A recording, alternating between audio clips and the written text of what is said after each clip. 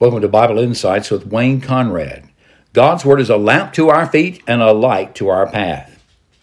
Today's topic, a most impossible convert. I want to continue reading to you today from Paul's letter to the Galatians. In the very opening verses, he speaks to us a summary of the gospel, and then he tells us something. The Galatians are in danger of losing the reality of this gospel as it's applied to their lives. Let's listen to his open words. Paul, an apostle, not from man, nor through man, but through Jesus Christ and God the Father, who raised him from the dead, and all the brothers and sisters who are with me, to the churches of Galatia. Grace, that's God's loving kindness to you, and peace, that is the harmonious relationship established by God through Christ that we have with him when we're in fellowship with him through the forgiveness of our sins and life in Christ. Grace to you and peace from God our Father and the Lord Jesus Christ, who gave himself for our sins to deliver us from the present evil age, according to the will of our God and Father, to whom be the glory forever and ever. Amen. Now that's an excellent, brief summary of the gospel that we have to unpack. Listen to my previous broadcast for that. But Paul goes on to write, I'm astonished. He's writing to this Galatians. He had preached the gospel to them. He had been the one who had established the churches there by preaching this glorious gospel. And now he writes to them with a heavy heart in defense of the gospel that he had delivered to them. I am astonished that you're so quickly deserting him who called you in the grace of Christ and are turning to a different gospel. Not that there is another one, but there are some who trouble you and want to distort the gospel of Christ. But even if we or an angel from heaven should preach to you a gospel contrary to the one we preach to you, let him be accursed. As we have said before, so now I say again, if anyone is preaching to you a gospel contrary to the one you received, let him be accursed. What's Paul upset about? Well, he's upset about the fact that people have come in to the churches of Galatia, and what they have done is to supplement, according to them, the gospel that Paul preached by reminding them that if they are to really be saved by the Messiah, they must obey the Moses law, the law God had given to Israel through Moses. You'll read more about that in this letter. But they are distorting the gospel. Listen to Paul. He's concerned about the gospel. And in this one paragraph that I've read, he mentions the gospel several times. He uses it with certain phrases. He says, the gospel, a different gospel. Some people have another gospel these days. A different gospel, different from the one Paul preached, different from the one that saves you. And one who distorts the gospel, that's a distorted gospel. And then down here, a gospel contrary to the one. So a contrary gospel, a different gospel, another gospel, a different gospel. Paul said people offer these things, but there's only one true saving gospel, and all these other gospels are not the good news from God. They're not good news at all. They're bad news. They're the news that says you cannot have true confidence that God has saved you unless you do these things for the remainder of your life. Now we'll look at that as we read through this letter. But notice that the Christians in Galatia, the believers in Galatia, are called to you, who called you, talking about God. God, that's the God and Father of our Lord Jesus Christ. God called you in the grace of Christ. This is always where the gospel comes from in saving power. When one hears the great, astonishing message of what God has done in the person of Jesus Christ, for the salvation of people. And they understand that they are in need of that message. And they look to Christ in faith. It is because God has called them. He's spoken to them. And in calling them, he summons them with effectual power to embrace the message of Christ. That's what happens to everyone who comes to Christ in saving faith. It is not something that's just naturally done.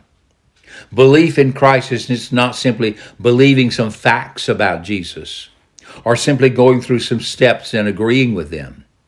It's truly understanding that this person who has come from God and is God is the very one who has done everything necessary to bring you into a peaceful, harmonious relationship with God, who has forgiven you of all of your sins and who now calls you to follow him.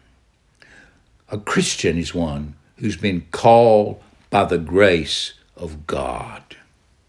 But Paul goes on. For am I now seeking the approval of man or of God? Or am I trying to please man? If I were trying to please man, I would not be a servant, actually, slave of Christ. He uses the word slave here.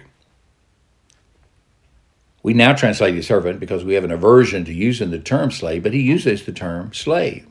And he's going to use it again later in the letter because we have, a choice involved in slavery here. We can be slaves to the law. He's going to talk about that. Or we can be slaves to Christ. One is a slavery of freedom, which sounds like a contradiction, but it's truly not. And the other is what it is, slavery. Okay, Paul goes on. For I would have you know, brothers, that the gospel that was preached by me is not man's gospel. So this goes back to the very opening verse, that the gospel's origin is God himself. It does not come from man. It's not a made-up story from man. For I did not receive it from any man, nor was I taught it, but I received it through a revelation of Jesus Christ. Now, Paul's revelation from Jesus Christ comes to us in the story recorded in Acts 9, where Paul is converting on the road to Damascus. But that's not the first time we meet Paul. In Acts, we meet Paul at the end of chapter 7, where Stephen has made his great defense of the good news of Jesus Christ and what he has done through his death, burial, and resurrection for the salvation of sinners. And this has angered the Jews who have rejected this message, and they have picked up stones to stone Stephen. And they lay their cloaks down at the feet of a young man by the name of Saul. And what Stephen preached so incensed Saul that he went to the chief priest and asked for letters so that he could go with the authority of the council to the various cities where there were Christians lurking in these Jewish synagogues, spreading the message of Jesus, and could seek them out, arrest them, and even bring them back to Jerusalem for trial or have them killed. This is Saul. This is a most unlikely convert. When the name of Jesus, the Messiah, was mentioned, he spit. He hated the name, and he hated and despised the followers of the way, the Nazarenes. He had no use for Christ. But this man, on his way to Damascus, to engage in this work of arresting Christians and hauling them before authorities for trial and possible execution, was arrested himself by the Lord Jesus Christ in all of his risen glory, who appeared to him on that road and called him to faith in himself. And Paul, by the sovereign intervention of Almighty God, was instantly converted to Jesus of Nazareth. He had received the gospel by revelation of Jesus Christ. Now, in the subsequent years, that revelation is going to continue, and he'll write about that more. But that is the beginning of the life of the one we call Saul or Paul the Apostle. For he says, "For you've heard of my former life in Judaism, how I persecuted the church of God violently and tried to destroy it." That's what he did. "And I was advancing in Judaism beyond many of my own age among my people, so extremely zealous was I for the tradition of my fathers." This was a man who is radically on fire to protect the orthodoxy of the religion that had been handed down by him by the Jewish elder tradition. He was an up-and-coming one in the Pharisaical line, and he had great zeal to destroy any who stood against this law of God. But when he who had set me apart before I was born, and he called me by his grace, was pleased to reveal his Son to me, in order that I might preach him among the Gentiles, I did not immediately consult with anyone, nor did I go up to Jerusalem to those who were apostles before me, but I went away into Arabia and returned again to Damascus. Now we'll pick up on that later, but let me look with you for just a few minutes, okay, with the gospel that Paul received. This is the gospel that he preached to the Galatians and that they had received. And notice the actions of the sovereign God in the salvation of people. If there was anyone who was an impossible convert to Christ, it was Saul of Tarsus. He could not stand Jesus nor Christians. He hated the message that they were giving. He was giving every ounce of his energy to destroy it. But he was arrested by the sovereign grace of God on the road to Damascus. Notice what he says. "When I was on the road to do this deed of persecuting the church of God violently and trying to destroy it, he who had set me apart before I was born, and who called me by his grace, was pleased to reveal his Son to me, in order that I might preach him among the Gentiles." Now, brothers and sisters, friends, in that verse, we have a summary of the gospel of grace in action in the saving of people. Salvation, that is the deliverance from the present evil age, from the curse of the law, and from the penalty of our sins and its guilt. All of this is done by the action of a sovereign God who calls us by his grace. Now, who does he call by his grace?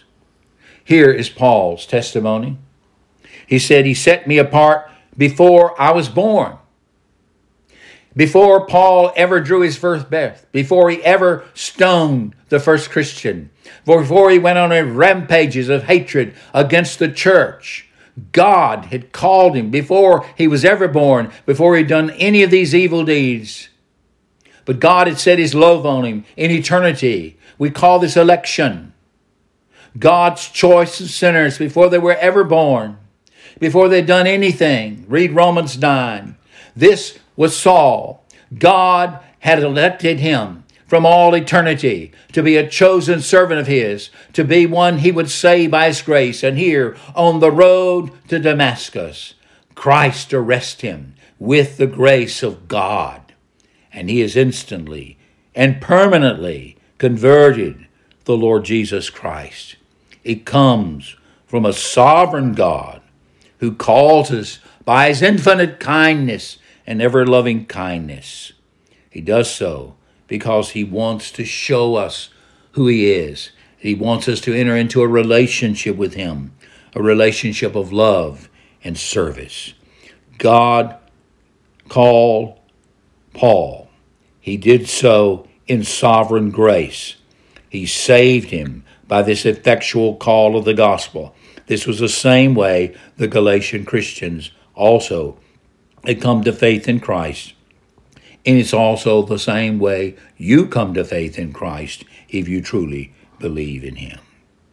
But he goes on to say, He did this in order that I might preach Christ to the Gentiles. Now, Paul was not the person you would have elected and sent to the Gentiles. He was a person who was absolutely in love with the Jewish tradition, with the way of Israel, with the tradition of the fathers and the elders. He was totally wedded to this law, to this tradition, to this way of life. He had no real use for Gentiles.